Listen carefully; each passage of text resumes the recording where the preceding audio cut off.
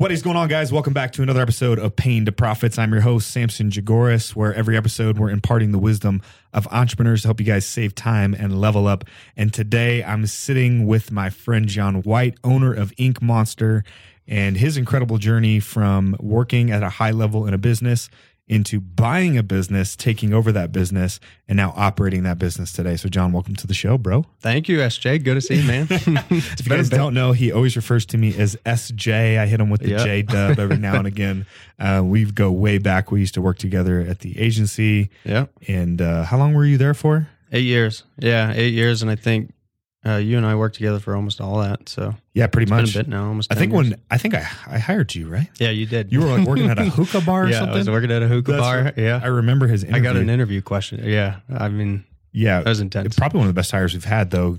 So I think you guys have heard me talk about it in podcasts as well, about looking for those intangible qualities. And I think John would definitely be a guy who lived up to that, because if I was just trying to look at his resume and track record, yeah, no way. It was like, dude was working at a hookah bar and he had very limited experience, and he went on to be a director at the highest level in the organization. So, dude, first off, I just want to I'm proud of you, dude. Thanks, it's man. It's freaking cool to see what you've done and the business that you're building. But that journey has not been easy, taking over a company. But before we jump into that, 8 years in the business, what was the itch or the moment in time? Because I think this will be helpful for our listeners. When you're like, okay, this is it. I got to pull the ripcord and make the transition. Yeah. No, it's a good question. So going back, as long as I can remember, one of the first things I knew about me was I wanted to do my own thing. I wanted to own a company. Was never really sure if that was going to go start my own thing, or maybe buy something.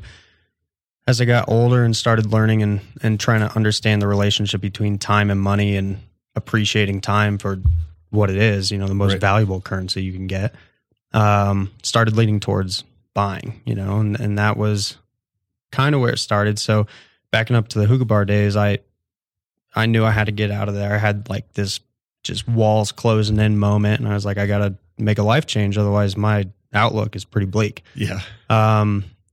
Had an interview with SJ and got that. And then that started this series of events that I was able to kind of just stack and build momentum on. And about 4 years in, I was doing well. I was making good money, and hours were pretty straightforward. A couple of weeks here and there where you got to go dig deep on that, but not terrible. Lots of PTO, but living the life. But I just had this nagging thought that man, you are compromising on everything that you knew you wanted. And you're just this was supposed to be a platform to build skills, and now you're digging down into a trench. And I got to this point where I was like, okay, I need to start looking. So then I started looking, 3 years on and off for companies, and we looked all over, everywhere in the state, looked at all kinds of different verticals. My philosophy was, hey, I'm looking for a good profile fit. I'm not looking for one industry. What was that profile fit? What was? Oh yeah, that's a good question. So I was hoping to find a really good mesh with what I brought to the table. So I felt like I could bring personal development, leadership, business development, marketing, sales, a lot of the soft skills that get overlooked in business owners, especially trades. And I wanted to find somebody who was basically at the end of the rope, burnt out. They had paid their dues, they put in their time, and they were like, dude, this is not what I wanted. It's not what I signed up for. I got to get out. So one person's pain is another person's profits. Yeah. There you go. That's right. So 3 years off and on, you're looking 3 years for something off and like that. And what were some of the businesses that you went deep on before you got to this one? So honestly, not much. The pool gets pretty small pretty fast when you start. There's this whole learning curve. You got to figure out what is feasible. What can I extend out to and leverage to get? Right. Where do I want to leverage to get? Do I want to be in junction or no? Maybe not. So nobody wants to be in junction. So that narrows the pool down, and then you may fill out 30 inquiries or contact 30 different people, and you might hear from 5 to 8, which is kind of disheartening, but that's what it is, And then you get those you get the executive synopsis, right? This is the marketing brochure, my one pager for why you should buy my company. You know? Yeah. And so those are all dolled up and look real pretty. Yeah. We always say you just take everything the broker gives you and throw it in the trash. Yeah, yeah, 100%. This is absolutely everything you dreamed about. You know, that's exactly what it is. So you got to learn, though. You got to learn how to like parse what they're actually saying. And then from there, you might inquire about like half of those, you know.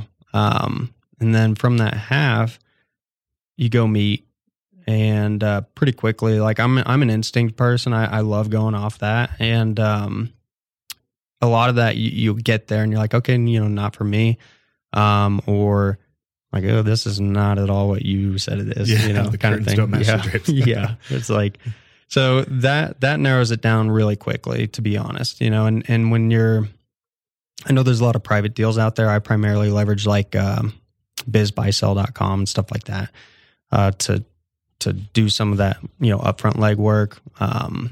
Question for you. Mm-hmm. When you found Ink Monster, Yeah. was there a broker in that conversation or was it seller? There was initially a broker. Yeah. Initially a broker. Yeah. Did the broker stay with the deal or the broker? No, there was a whole series of events there, and the broker ended up dropping out. There had to be a legal process for that, because if you're buying a business and you're looking online, you will almost guaranteed to sign a piece of paper at some point that says you only will transact with that broker. Yep. And that's way up front before you ever know it. So that happened in this situation, and long and short, part of the negotiations, the broker was not really effective. No offense to the guy. He couldn't do any of the work we were doing. So we just started working together, which they don't want you to do. And one thing led to another, and that he just kind of took a step out. And did he like say, hey guys, I think I'm just going to step out of the deal? Or did he say? It was the seller. The seller basically brought it to the broker, because that was the person who's on the hook to pay him. Right. And he said, hey, this is the situation. And to be honest, like we're doing everything, and I appreciate this, but it's not going to work. So that ended up being part of the transaction. We had to have a piece of paper that said, I'm not responsible for it. You're not responsible for it. I just want to throw some color in there, because one of the things that's interesting about business brokering is there is no licensing for that. I know. We looked into it. It's crazy. Anybody can be a business broker. Yep. The only time you need a license is when real estate's involved. But even then, if you don't have a real estate license, you would just use an attorney to square up all those details. You're already using an attorney anyways. And a lot of times the business attorney can handle like the retrading on a lease or something like that. So just be cautious if you're going down that route of using a business broker, but also 100%. On the other side of it, if you're selling a business, you know, it's really hard to tell who's who. And, you know, I think the biggest thing a broker can help you with ultimately is their marketing platform. And most of them don't really have a marketing platform. Yeah. And it's a great point, because, you know, I was stunned at some of those rates that these brokers are getting. Some of them are 10 to 20%. Yeah. And so you got to ask yourself, if you are looking at, you know, a succession plan or exiting, you really want to do your homework on that, because to be honest, there is nothing that broker did in this situation that a motivated person who owns a company or something, they could do it 100%. Right. You know, there's no reach that they have that you're not going to be able to get. So you sift through all these businesses. Yeah. You finally get COVID hit. And then you hit COVID. Yeah. And COVID, you know, we'd been looking on and off and on and off, and then COVID happened. And that was the dichotomy shift. That was where all of my efforts 10x over time, because I remember, you know, everything, just like everybody else, everything was stable. Everything was consistent, predictable. Love it. And COVID comes in, shuts it down. And I was very quickly, you know, I knew in my position at that time, like, hey, dude, you're pretty far down on the list of like, you'll be here. Like, you'll be one of like 10 guys slugging it out. Right, if we get to that, you're going to be okay. But what drove me nuts was conversations about my income, my livelihood, my security, my family's security, all that were being happening, you know, at tables overnight, every day. It was a little bit of a whiplash. And I had no say in it. Yeah. You know, that just put a pit in my stomach and a fire in my belly. Like I okay, it's go time. Yeah. Like I'm not, it sounds odd to some, but no, I would actually much rather go through something like that with the position I'm in now. Cause I have more degree of control. I feel, because if worst comes to worst, you can start making phone calls and get on the phone and sell. Yeah. Step into a different role. Yeah. I'll shift. Push. I'd like to have more leverage, I think is what it came down to. I want to know that I have more levers to pull here and I have a greater degree of control. And the thing is if we're all navigating COVID all at the same time, well, then that's an equalizer. We're all the same. We're all figuring that out. No one's better at it or worse, Right. So, but other people did have more say or they had less say. And I didn't like being on that side of the fence. So, ratcheted up time, effort, and energy going into that and came close on a company, actually. Went down to Berthoud, met with him. And what kind of business? It was a landscaping company, which I wasn't really feeling like drawn to that or like sucked into that by any means, but, numbers, dollar cents, it looked, they've been around for a bit and had a decent operation going. So started kind of looking under the hood, met him. So when we met, he says, well, hey, look, I'm about to go on my annual trip. I go down to Mexico and I scuba dive every year. And, let's pick this up when I get back. And I'm like, man. So I go home and I tell my wife, I'm like, I've worked with enough of those guys to know he will come back and he will look himself in the mirror and he will say, I got one more year of me. Yeah. So I said, we're not going to buy this company. So he comes back and I got my email teed up, ready to go, send it out. And before I could send it, well, I'm literally about to send it, I get an email from him and it says, hey, man, company's not for sale. And I was like, okay, I figured. That's awesome. So that was pretty, I don't really know how to explain it. I think like I was getting pretty excited about the prospect because you're like taking steps towards actualizing a vision, which is exciting. It should be exciting every time. Yep. But you have to have that gut check too of like, is this the right step to actualize the vision? Because there's so many of them and there's so many different routes. So I was, and that instinct, man. That's the value of having a broker on the buy side who can help you navigate through that. Yeah. Because not everybody has that gut instinct. Because I've looked at tons of businesses, and every financial is different. The way that they do their balance sheet's different. The way that they deliver their marketing thing. Sometimes there's a broker involved. Sometimes there's not. Sometimes I prefer when there's a broker involved for the type of business. Yeah. Sometimes you can tell that they're blowing smoke. Sometimes you don't know enough, and you got to bring in another party from the outside. So that instinct, man, is crucial because that's a big risk, Yeah, it's everything, like, I mean, if you're sitting around in capital and you're ready to go, that's one thing, but a lot of us aren't, a lot of us are out there and they're just like me, that you have real conversations with either yourself or your wife or whomever it is. And you're like, are we willing to put everything on the line? Yeah, collateralize our house, put some down payments down, Our personal, our rental, our everything. And then the only thing, in our case, they were like, what about your 401k guy? I'm like, no. So everybody's a little bit different, but most of us have that same crossroads, right? Where it's like, are you going to do everything? Are you going to risk everything on you? Yeah. And so you better be sure when you buy that business. So, went down to my basement because I was like, man, I just back to the grindstone. Like but at this point, like I swear I could tell you just about every company for sale in Colorado that matched my criteria because I just knew it. I'd spent so much time on there.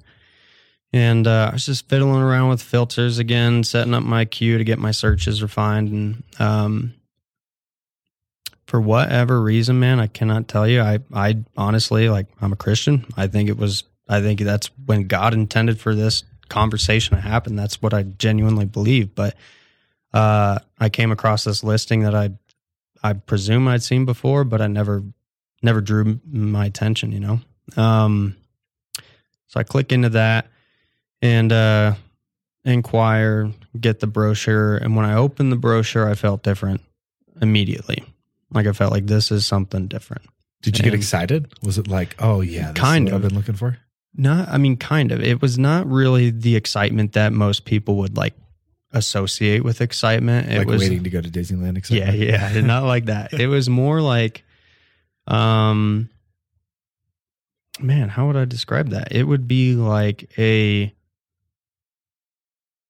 beginning of a storm in a good way. If that, it's like that anticipation that's building, and okay, we're on to something. Now, what it will look like, I'm not quite sure, but I know that this is something different.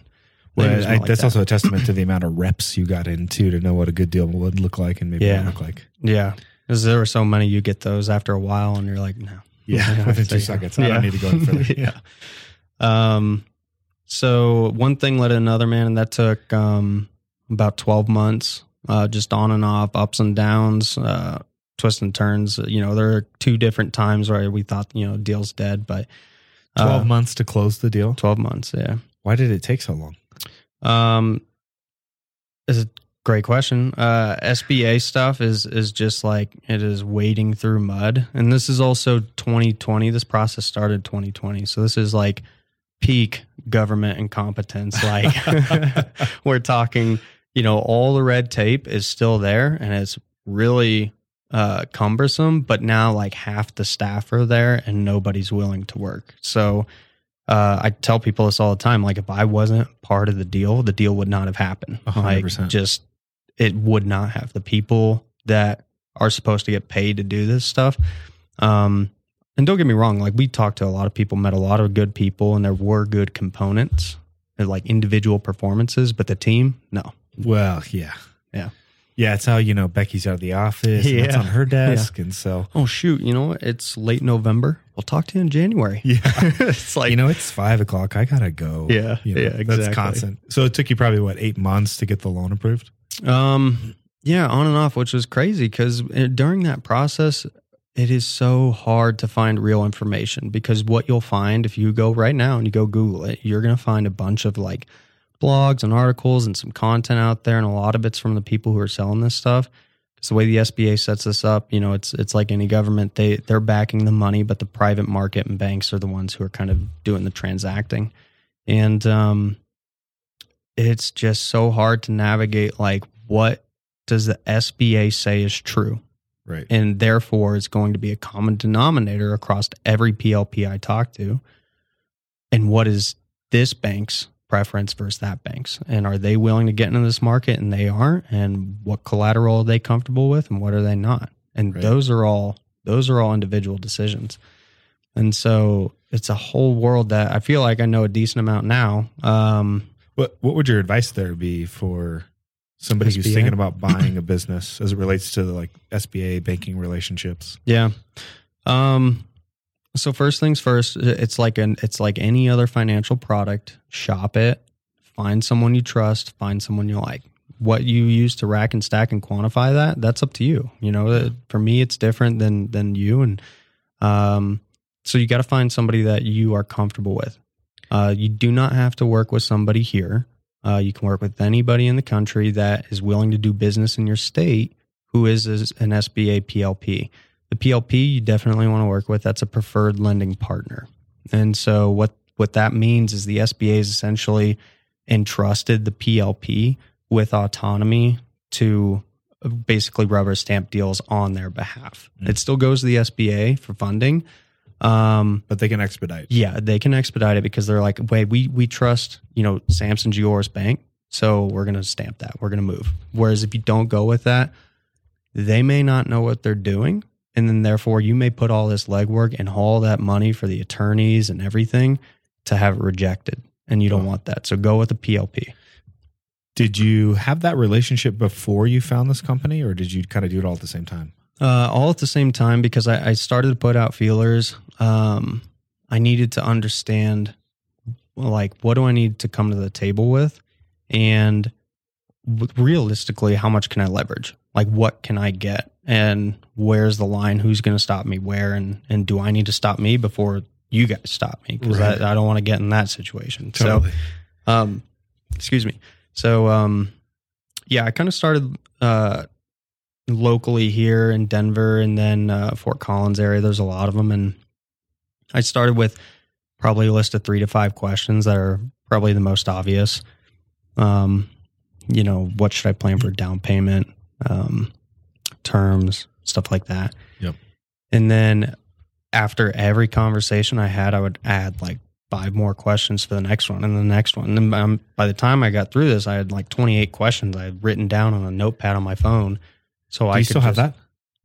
Maybe. It might be in the cloud still. Dude, I would love for you to share that piece of content with the audience and like put together a questionnaire for buying a business. That would be so good. Yeah, I'll look for it. I know I have the ones that I was asking the brokers, which I think is equally as helpful because, again, once you go through these deals enough times, it's like you're stacking all this knowledge every rep. And so I had the same thing for the brokers. That when I got to Ink Monster, I sent the broker like I think 30 some questions, and he didn't respond.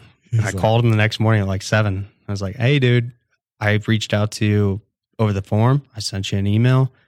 I'm calling you. Yeah, this is like 12 hours. Yeah, where's my answer? Yeah, didn't hear back from him. Called him at 4. He's like, "Hey, dude, following up," and then he got back to me the next day, which drove me nuts. Because the whole day I'm like, I'm losing this deal, man. It's gone. Somebody else is buying it. Yeah. And so he got back to me the next day and kind of like tongue in cheek. He's like, "Hey, buddy, a lot of good questions there, but we gotta maybe kiss before we get married, kind of thing." And I was like, "Okay, all right, understood. That might be fair, but it's important information." Yeah.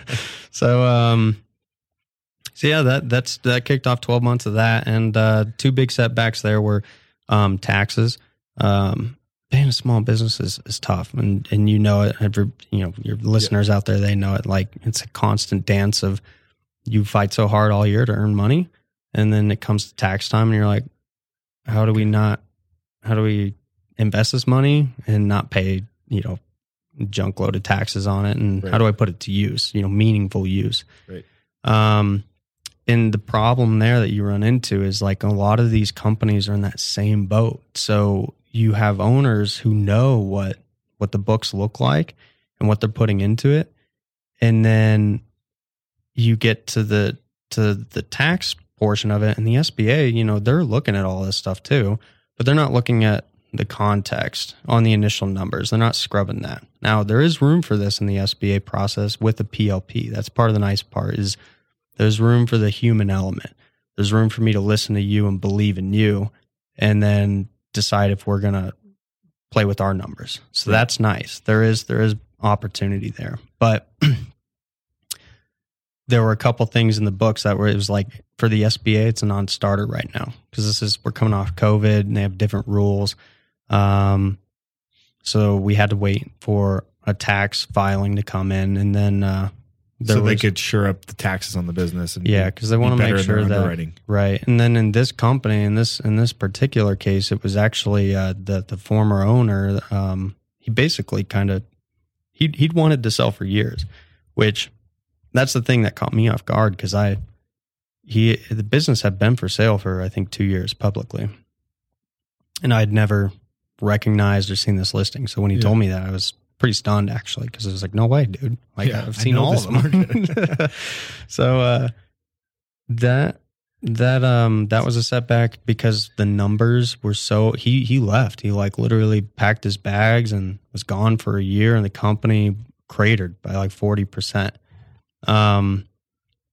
Which there's a reason for that because he thought it was done deal. No. This was years before. So when we're presenting our numbers to everybody, they're seeing this like scarlet letter from 3 years ago, and they're like, "What happened? Problem." Yeah, and exactly what happened. I answered that question probably 5 times. And God's honest truth is there's a lot of structural problems in the company, and he never wanted to address them, but he did want to leave and quit and enjoy like freedom of time and autonomy and stuff like that, all the things that we try to do. And so we had to wait for those numbers to drop off because 2020, for everything it was, the company came out pretty good financially. So we had to wait for that year to drop off to round out 2020 going into 2021. So your 3-year trailing financial would be clean. Yeah. Oh my exactly. God. We're gonna cook the books. Well, that's just the window of time that they're going to look back in, right? Yep. So, Yeah. so partially just letting that burn off and letting the new Yep. year turnover reset the clock. Yep, they want to see that track record and some stability. And fortunately, the company adapted very well throughout COVID and made some good changes that actually allowed them to grow revenues through that period. But then we ran into a situation with the building. So it wasn't a real estate purchase. It was just an asset purchase for the company itself. And the company, the owner of the company at the time, he owned the building. So all of his personal assets, the property and the business, they were all really entangled. Yeah. So I know there's a lot of, like, I don't own our building. But I know there's a lot of you guys out there that do own the building and the business. You want to keep those clean because when you get to the point that you want to make a clean exit, if you want to maybe entertain a structure like that where you have a real estate transaction or keep the real estate or whatever it is, it's way harder to go back and untangle those. Yes, So, set up a different LLC, which they should be guiding you to do. Yep. Sign a lease with yourself as the business. and honor it because it doesn't, like, when you go to look at somebody's numbers, if you're not even, I mean, maybe you're taking money out of the left to put it in the right. That's fine. It may be annoying, but do it because it's going to save you a mountain of, like, headache and strife down the road. Well, yeah, if you want exit optionality, you better be 100%. clear books in the future. Yep. Set it up so that, like, that's part of my philosophy that I talk to my team about now is, like, you want to make decisions for who you want to be down the road. Because by the time you get there, it's too late. Yeah. Like, if you wait to do all this stuff, you're just going to have to start a different clock. Whereas if you start that now and you start structuring things that way, you'll get there. But So 12 months ago, you finally close. we close. What? So quick question. Yeah. What did you do? Was it like that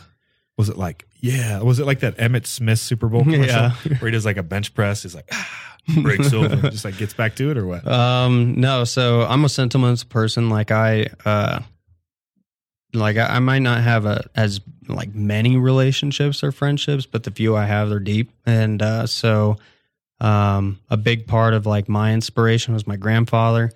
He bought a company. I mean, he was a sales guy for a long time, and he always just kind of worked hard. Like, he never had the best deck that was dealt to him, Yep. but he worked hard his whole life. And the gemstone on his career, he bought a company that was, like, just dead, like life support, like head over heels in debt. Yeah. He bought it, I think it was like $100,000 in 2008 or something. So he bought it for dirt cheap, head over heels in debt. Nobody was like, you're crazy, Paul. Yeah, you can have the company. Yeah, exactly. So 11 years later, he sold it for $25 million. Wow. And they owned everything. They expanded new buildings. They set up an entire 401k program that was funded by the company solely. And the majority of his employees, this is East Texas, so the majority of his employees are like single black moms. Yeah. And so he built all this by just taking care of people and working hard and just fundamentally believed in, like, doing the right thing by people. And he built something great, That's freaking sweet. So that, my dad's been an inspiration. My mom and dad are just, I'm beyond blessed with them too, and their guidance and their help, and just the discipline that I think they help instill, coming from a military background. Both your parents are academy grads. You're bound to pick up a couple good nuggets. So I took, we got to the closing table and I told the seller, I was like, dude, I'm showing up in a suit and a tie. Like, I'm coming in my Sunday best. So he came to the table all dressed up, Closing was odd because we just did it at his attorney's place. And to my actual, like, dismay, there was no physical person from the bank, the bank's attorney, or anybody that was at the transaction table. Right. It was me. I went to Kinko's that night and I printed off like 2 sets of the docs because I was like, if something goes wrong, I'm going to have a backup. So I printed off like hundreds of sheets of paper. The lady tried to kick me out of Kinko's. I was like, you don't understand. I'm not leaving. Yeah, I'm not leaving the store. So I brought my grandfather's. He had this gold cross pen with his initials engraved on it. So I brought that to sign all the docs with. And I brought this medallion that my dad gave me from when he was overseas on tours in Iraq, Afghanistan, all that stuff. So I had a couple like just tokens that were important to me. And my wife came down. Well, she's co-owner, so she had to come down. Yeah. And then and she loves you and supports you. Yeah, 100%. And then my sister came down, took some pictures. So closing was like, again, it was actually kind of similar to how I felt when I first read the brochure. It was like this calm, like anticipation about the next moment, and excitement for it, but not. That's when you know it's right, though. There's like this weird sense of peace that comes over you that you're making the right decision. Yeah, doesn't mean it's gonna be easy. Yeah, but you know that like whatever's on the other side of this thing, I'm ready for the work. Yeah, that's what it's supposed to be, and like I don't know what it'll be, but I know like that's what I'm supposed to do. So let's go. Did you guys go out and celebrate after that? No. Go to dinner or something at least? No, went to work. Let's go. I was like, let's go. No shortcuts. You see that right there? Yeah. Well, the seller, he did, and I'm like, yeah, good for you, dude. Like, great. You just did what you wanted to do for 15 years, Yeah. I'm starting. Like, this is a totally different feeling right now for you and me. Can I ask you a question? Was he an older guy? He's about 17 years older. Yeah. So what is that? Like late 40s. Yeah. I think.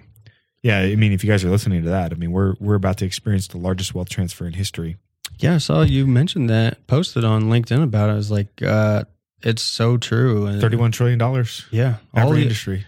It's amazing because every single day there are people all over the country right now making decisions about what we are talking about. They're deciding, is now the year I'm going to exit, or am I going to go scuba dive for a year and I'm going to come back and do one more? Yep. But you're only going to do that so many more times. And the people who are planning, who are ready, who are disciplined, it's a cliche, but you don't have to be the best. You just got to show up. Just show up, keep taking your reps, and your opportunity will come if that's what you want. But like, I also know that if you don't want it, that's okay. You're not going to take the reps. You'll find a reason not to.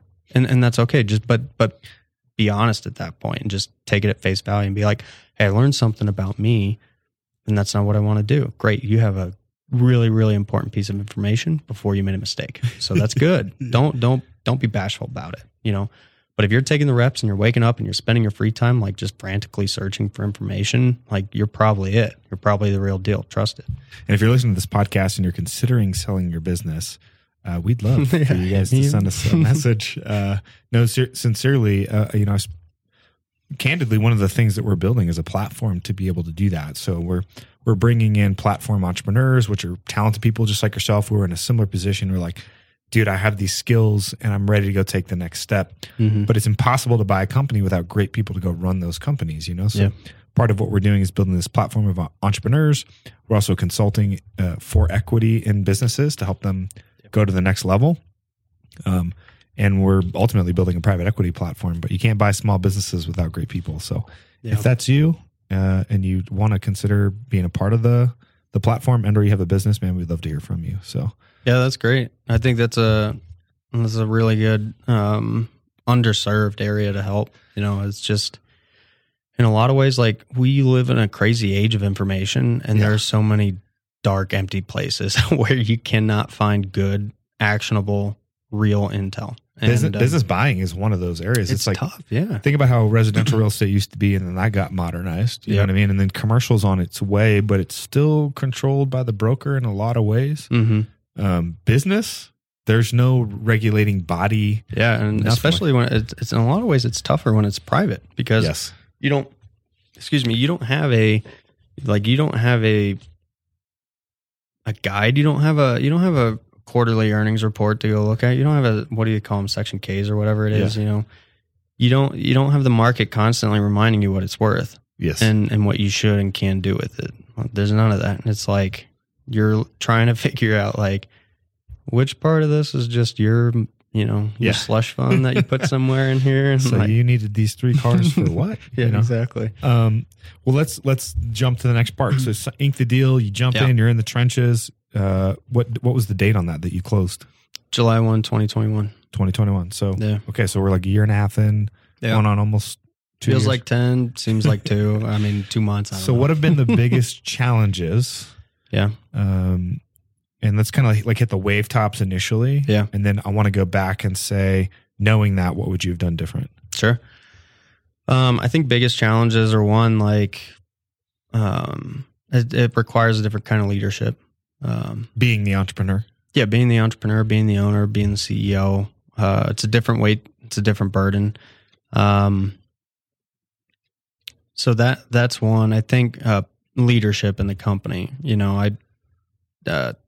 over 12 months, you kind of pick up little things here and there, cues, and I detected that there were skeletons in the closet. I just didn't know what they looked like yet.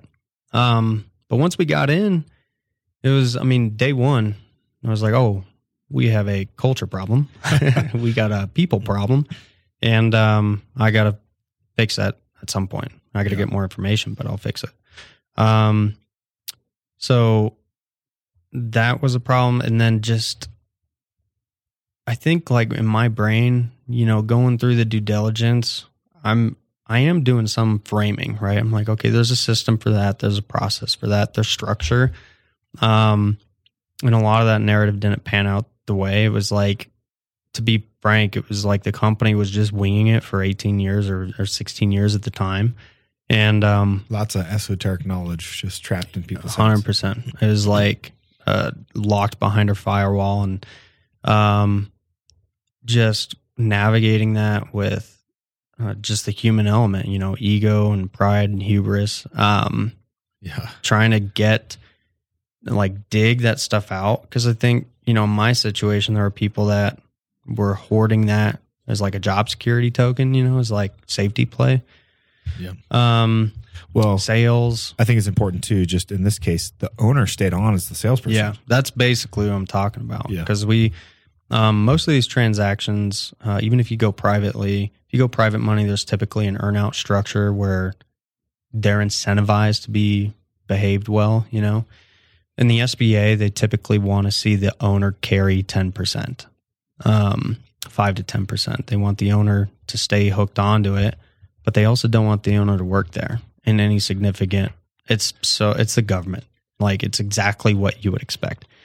So they a bunch of people have never run a company trying to tell you how to run a company. Yeah, exactly. Like, that dude you're buying the company from, we don't want him involved, but he's got to stay involved a little bit, not too much. So, stayed on. Plan there was for him to be on for a year. That's the SBA's general SOP guidance, is like no more than 12 months as a W-2. So he stayed on. We got through, I think, 3.5 months, maybe 4.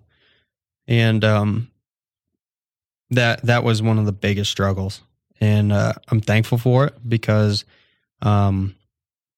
it really expedited, I think, in my opinion, it expedited a lot of my learning curves and challenges that I'm inevitably going to have to get through and overcome.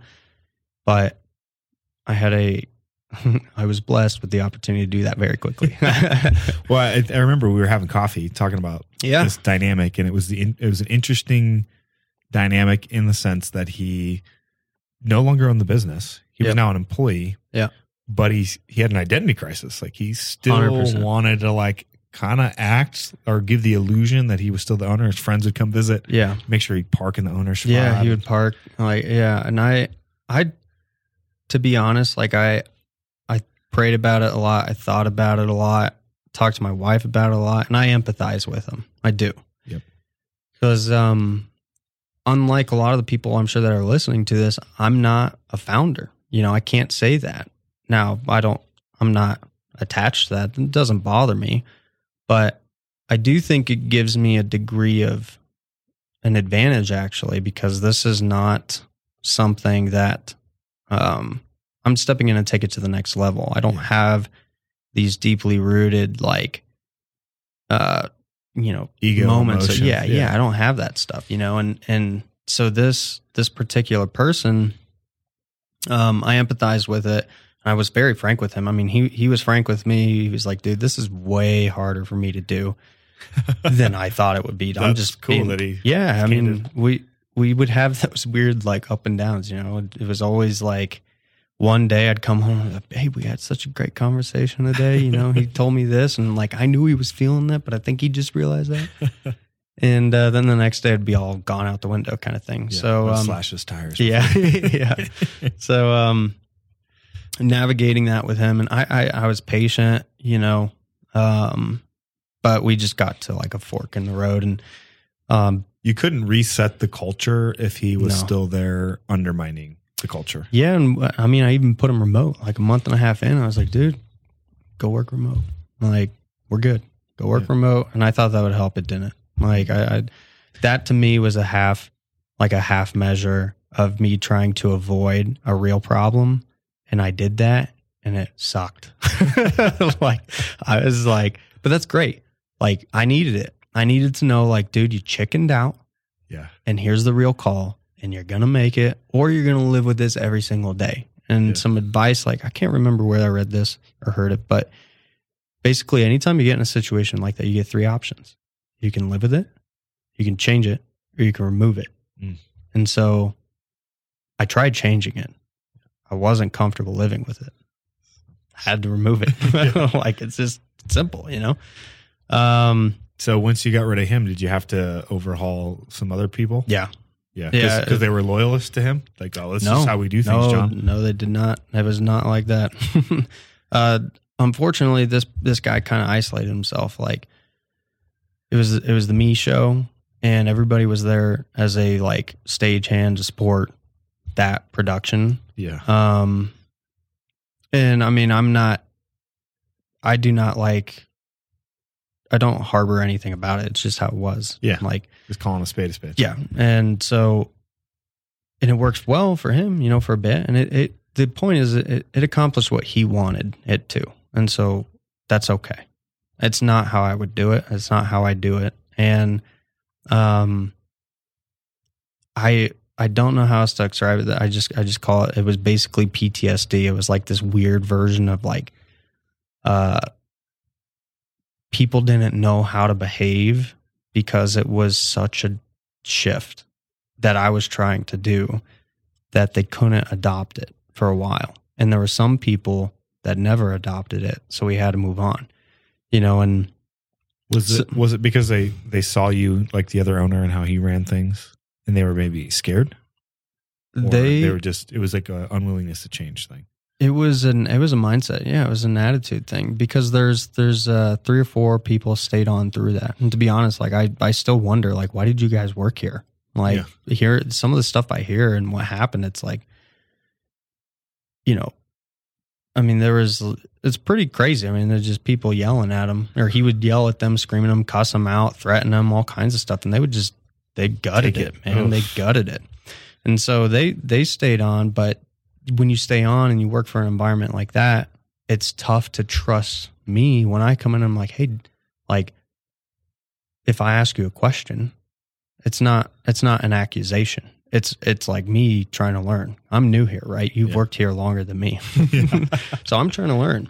And there are all these walls. And in some regards, there are some still, but we beat most of those back. And the only way to do that was by like action and like doing what you say. Like people need to get to the point where they're like, I like what he's saying, but I don't know if I trust it yet.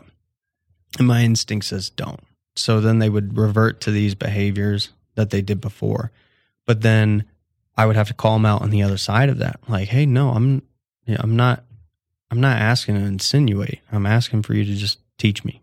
Yeah. And then they're like, when you connect with the person and you get transparent with them and they get vulnerable, and then they're like, oh, then they see it. You know, it's like right there in their face. And they're like, I'm kind of hardwired this way. I got to trust that guy. Yeah. And so, tough. So tough. Earning those people's trust, you know, and they, you know, to their credit, a lot of them work there, you know, under him still longer than me. So, to undo all that was pretty quick, you know. They made a good change. And then some people just, they were hired in under different circumstances. You know, my hiring philosophy was different than what was being used at the time. Before it was very experience driven. I don't care about that. I'm like, I want to find people I believe in that I want to work with. And the core value alignment Yeah. and potential is so much better than trying to beat a dead horse. Yeah, we'll teach you. Like, great, you've done this before, but not here. Yeah. And so, like, I'm going to be fighting an uphill battle there. So I would rather, every day, I'll take somebody that I believe in who they are and what they believe in. If they sell me on who they are, then we'll teach them the other stuff. Beyond culture shift, which is probably the most important dynamic shift, what were the other value add opportunities that you saw when you bought the business and have been working on implementing?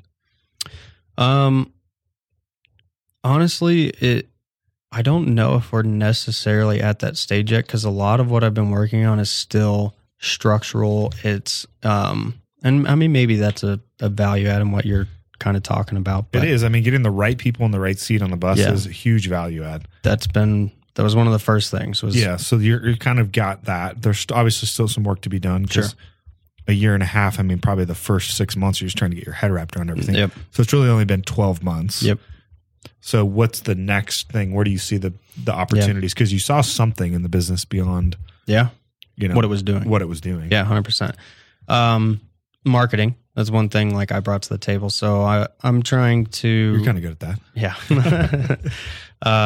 So we're really reinventing the presence online, and just trying to. This industry, in a lot of ways, is slow to adapt. It's this bizarre culture of like you have white collar and blue collar all in one, and there's a lot of old habits, and there's a lot of people who are looking at selling and getting out. So we're kind of coming up to like this technology adoption process where we're implementing a new end-to-end solution for our software for all of our ops inside. And this will help standardize everything from the inception of a conversation with the lead or prospect to the nurturing of them after a job's completed. Cool.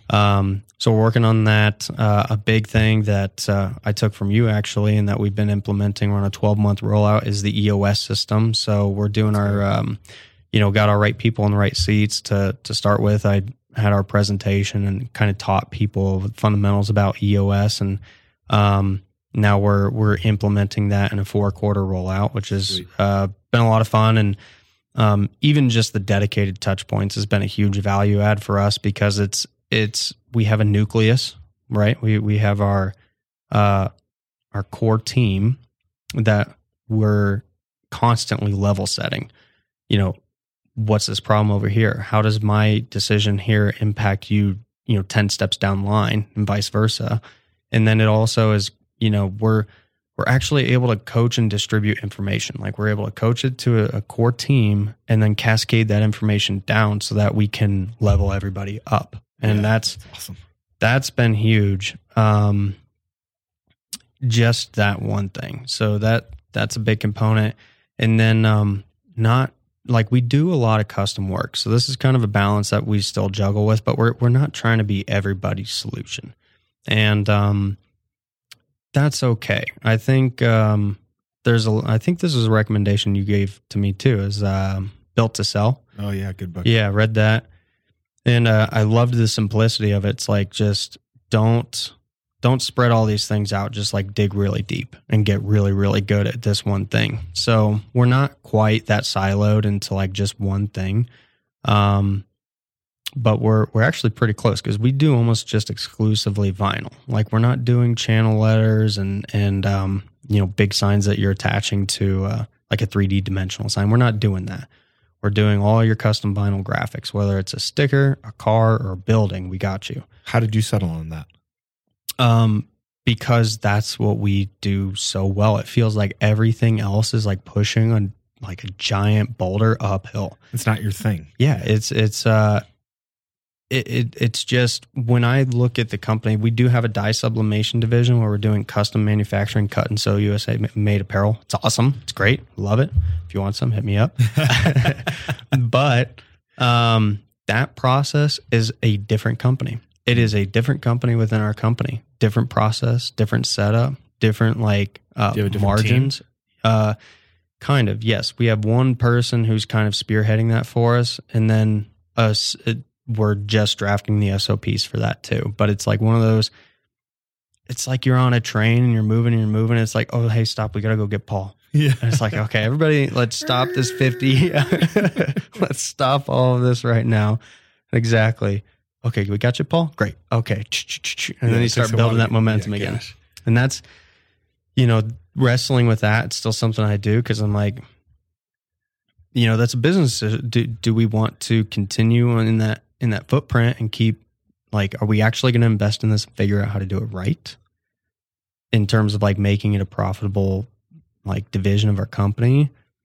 Or should we just dial in on vinyl, you know? So things like that, you know, there's not the SOPs I can't understate because SOP, standard operating procedure. Yeah, thank you. Sorry. There's the turnover was so high before I got there. There was never a way to build knowledge. It was like a revolving door. I mean, I say this all the time. Like, if you do not have SOPs, if you do not document your standard operating procedures and your core processes, and if your team does not understand them and do them as it's documented, you don't have a company. Mm-hmm. What you have is a group of contractors who are 1099s in actuality, disguised as a W-2. Right. So, like, you don't actually, you pick, you know, like it's 1099s serve a great void in the market. So, but if you want a company, if you want W-2s, you got to build a system and a process, and you got to get the people in there to understand it, improve upon it, and do it. Here's a little nugget, because we've experienced this in scaling the company that we were part of.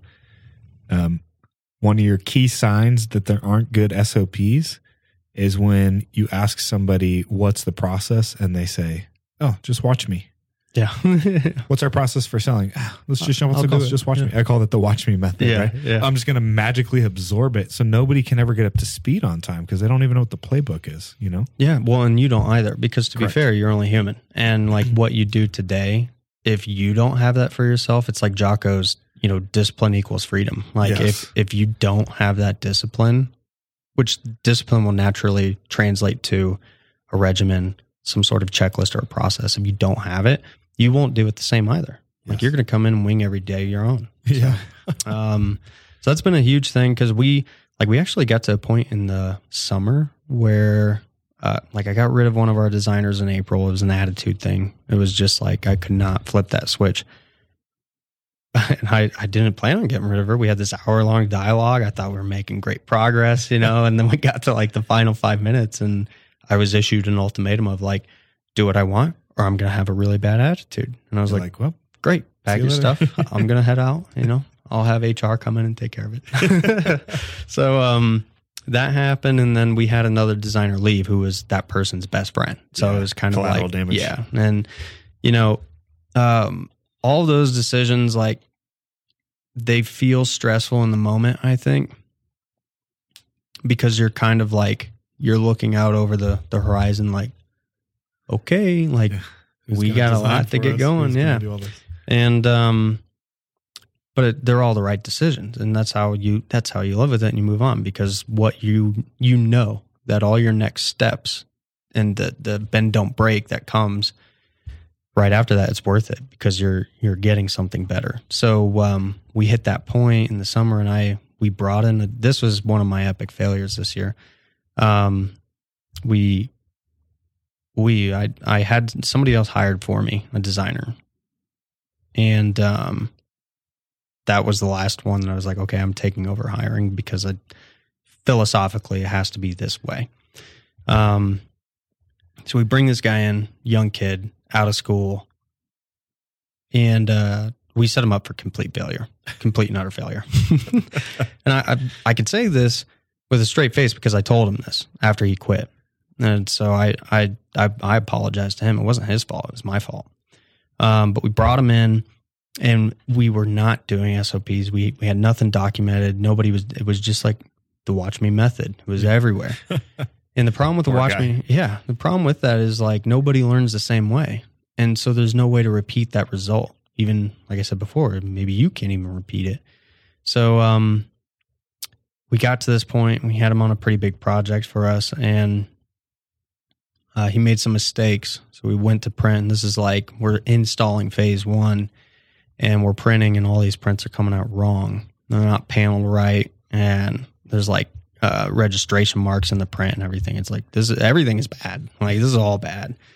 And I was up here in Fort Collins. I hadn't gone down to Denver yet, and I got a call, and it was my GM at the time, and he's like, "Hey, dude, having these problems." And I was talking with this kid about it, and it was I had just promoted a lead designer, because this is kind of like right before I start rolling out EOS. So I'm ready, and I'm starting to think about it, but I haven't briefed anybody on it yet. I'm just trying to like get some people in place. So I promote this gal to our lead designer, and then the 2 people who are his bosses basically come down on him. How could you let this happen? Blah, blah, blah, you know? And all that's my fault. Like, make no mistake, like I had not done a good job of coaching up their individual leadership at that point. So the only way they knew how to handle it was the hardwired like defensiveness of like, it's not my fault.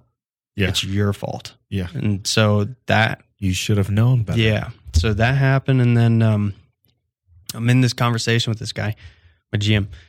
And I'm like, well, okay, don't worry about it. I'll talk to him when I get there. I had a really good conversation with him, and he cuts me off. He says, you don't need to worry about that. He quit and walked out. Oh, gosh. Yeah. I just hung up.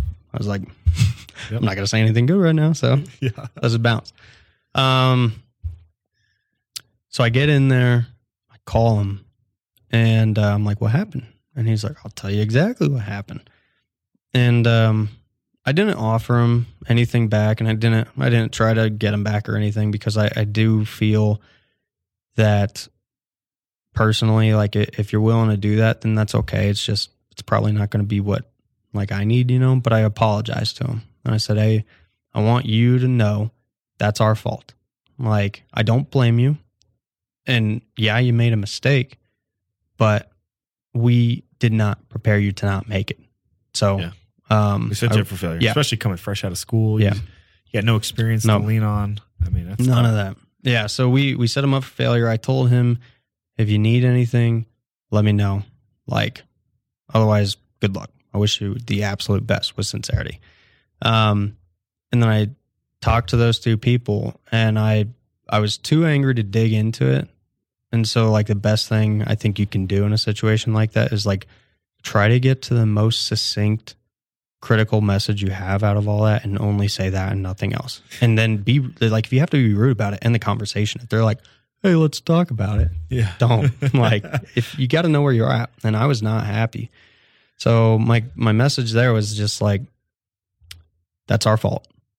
We failed him. We will not do that again. Yes. And then that's when we started. I refused to hire a designer, and my designers were stressed because they were like, dude, this is summer, peak load. We got big projects after big project. I was like, I don't care. Get it done. And oh, by the way, we're going to build an SOP. Like, we are going to onboard people with this calendar. 4 weeks. We should be able to teach them the core, like 70 to 80% of the job functions in 4 weeks. And every single thing is going to be documented, and they will progress through this calendar, and that will be how it is. And we will, if you don't know how to do this the same way, like right now, then you need to take time at home, and we need to define what we expect. Like, if we don't, how are we going to teach you how to set up and format a wall wrap if you don't do it the same way? Right. So we're going to fix that, and then we're going to document it. And then and only then will I hire somebody to bring into it. So now that we're incentivized to be like, okay, we got to get this process figured out straight away.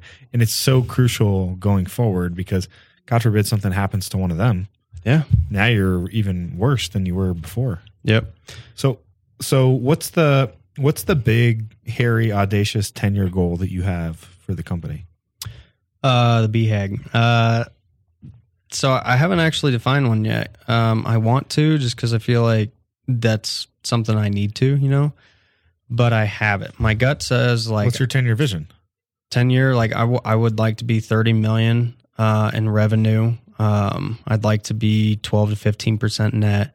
And I think in order to do that, we're going to need multiple locations in the state, which is probably going to be a hub and spoke system with like a production facility and sales and admin elsewhere. Yep. And then we'll ideally somewhere like back east, have a nationwide presence. That's what I view for it. I don't view it as like we're going to do everything. I don't think that's where we're going to go.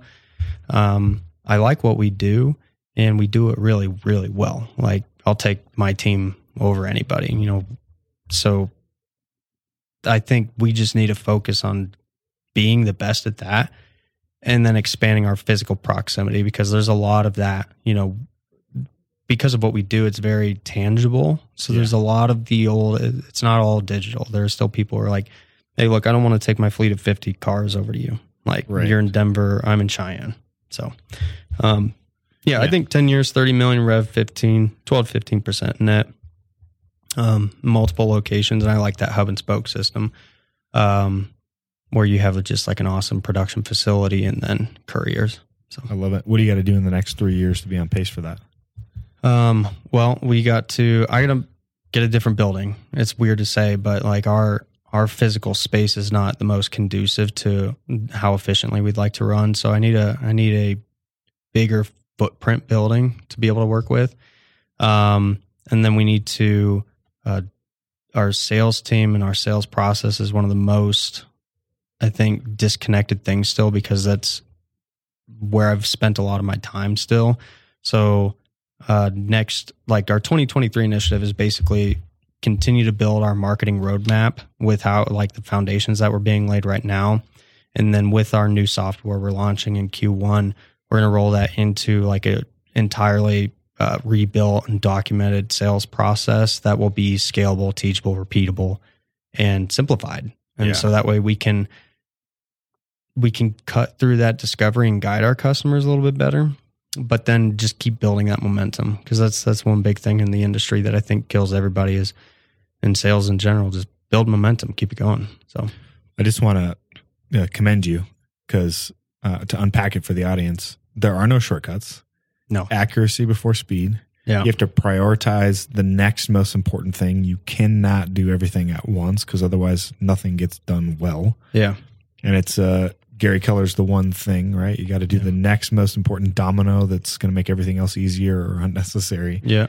And prioritizing that is the challenge of entrepreneurship, but it's also the fun. It's the game. Yeah. The prioritization, that is tough, because it's like, it's a blessing and a curse, because you're like, I'm the number one critic of Ink Monster. Like, right. Just everything that's out there that we can't improve on. Like, I feel like I know most of it, and I'm constantly learning every day.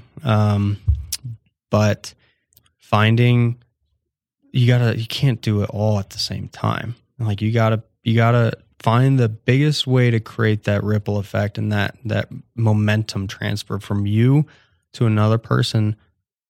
You got to find that first and do that first. So if you got 5 daunting tasks, who is the most ready person around you who can take it from you and integrate it without you? Do that first, because you'll feel like you just moved a mountain. So delegate to elevate. Yeah. So that's the sales for us. Is I was never my goal. The former owner, he was the only salesperson for years and years and years. That was his thing. I do not want to do that. Like you're trying to get a business, not a job. Exactly. So I'm trying to successfully basically exit that. And we're not there yet. So that's one of my big things that we're working on with 2023, coupling with the marketing, because it's plain as day is like when we solve that, I think that's when our exponential growth is going to kick off. Because I think we have this, like, we're in a pressure cooker right now. Yeah. And we have this lid, and it's about to burst, and we're about to break through it. But we got to get a couple more things laid in, and then we'll blow that lid off. So, dude, I'm so damn proud of you. Thanks, man. It's fun to watch. You've done a tremendous job on social lately. Yeah, lately. Your website looks good. Thank you. I think you need to do more on just the storytelling on social about the process and the journey. So you do this really well. I would love for you to like just help me in this regard, because it's like, and I'm sure some people listening to this probably feel the same. Like, to be frank, a couple things. Like, one, I don't know if I'm good at it. This is my first podcast. Feels a little awkward. You're doing great. Thank you. Real-time feedback. But that, and then just knowing how to present it, what to talk about. And so, yeah, the content, like, I think you're really good at that. I follow you on LinkedIn. So honestly, Darius, who's our executive producer, who's my partner, he is tremendous at that. He helped me get clear. So it's kind of like step one is, who am I actually talking to? Okay. Who are they? Where do they hang out? What do they care about? What do they feel from the seat that you're sitting in? What is the story that you're trying to communicate to them? Mm-hmm. The second part, once you get clear on that, is just understanding what are the things that I'm going to talk about, right? It's like, that's actually this image that's sitting right here, right? These are all the things that relate to entrepreneurship, right?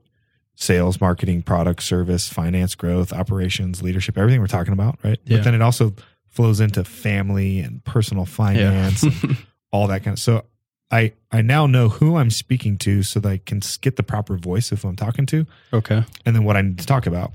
And then from there, what I've been working on now that I have that is, what's my system? Okay. I write one core piece of content via a newsletter that goes out every single week. It's curated. Plus I have my own commentary that I've added now to it. Okay. So that's my thought. Well, that creates my whole entire set of content for the week. And then I just have different formats of that. I have a story that I tell that's more personal, a personal reflection, a contrarian take, a now versus then. Like, here's what I used to do. This is how I do it now. Right. Here's my tweet. Here's my listicle. Here's my whatever, LinkedIn carousel. Whatever. What's listicle? Listicle's like, here's the 10 tools that you need for managing operations in your company if you're a product business. Okay, got it. Like digestible bullet point kind of stuff. Yeah, so it works real good in a tweet thread or something like that. But the problem that I've found is people start creating content, and I know this because I did it personally. They start with what they should talk about, not who they're talking to. Yeah. So it gets real fuzzy if you don't have this true north of like, oh, I'm talking to this person. Like our avatars, right?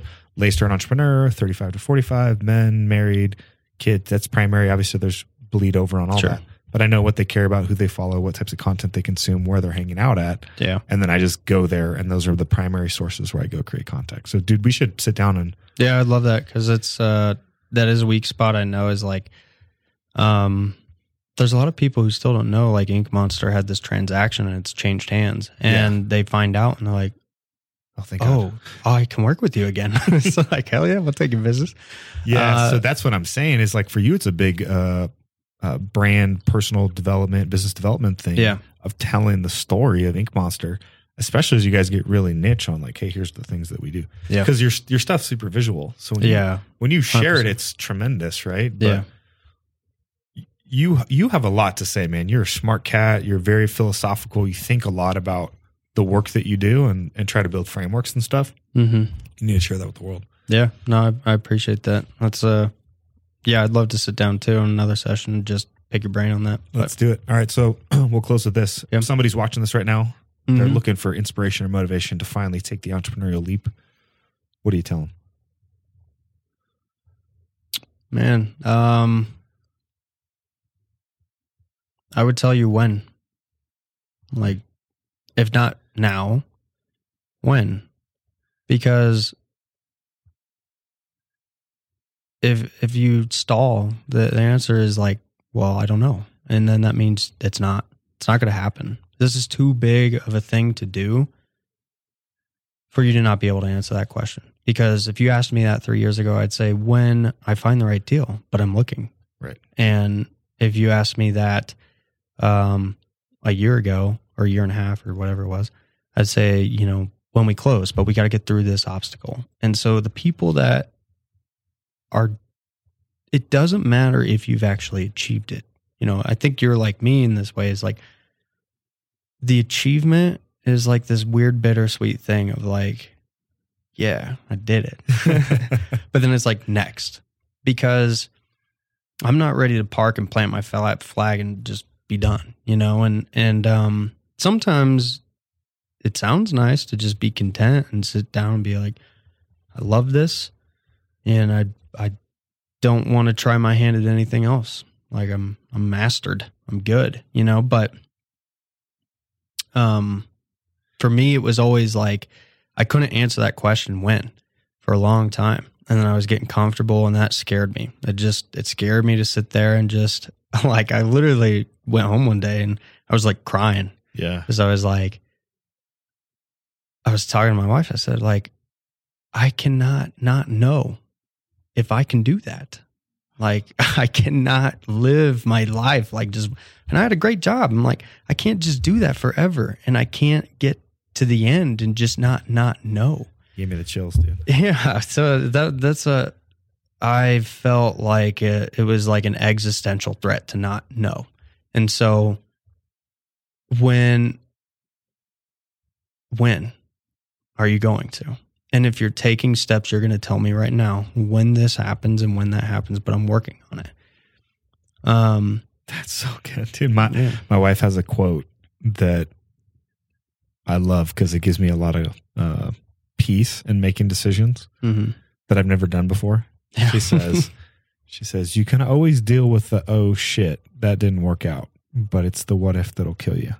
Yeah. Amen. 100%. Because like, you can always go get a job again. You're actually be more employable when you have these skills. So I'm like, valid that's point. a great point. I haven't thought about that. Yeah. So It's true. I love that, man. Yeah, get out there, do it, because like ideas, I say this in our content because it's visual, but I mean it. Like, your ideas are meant to be shared. Amen. They're not meant for you to just sit on and wonder. You know, Jordan Peterson says, if you're not willing to speak up and voice this thing, and that voice could be entrepreneurship. It could be your company that is in your head and it's just a kernel, like one small seed of an idea, or it could be anything. But if you are not willing to give it a voice, then kill it, because it's over. Like, you got to give it a voice. So do it. I love that. If people want to follow along with you and your journey, where's the best place on social media for them to connect? LinkedIn, Facebook.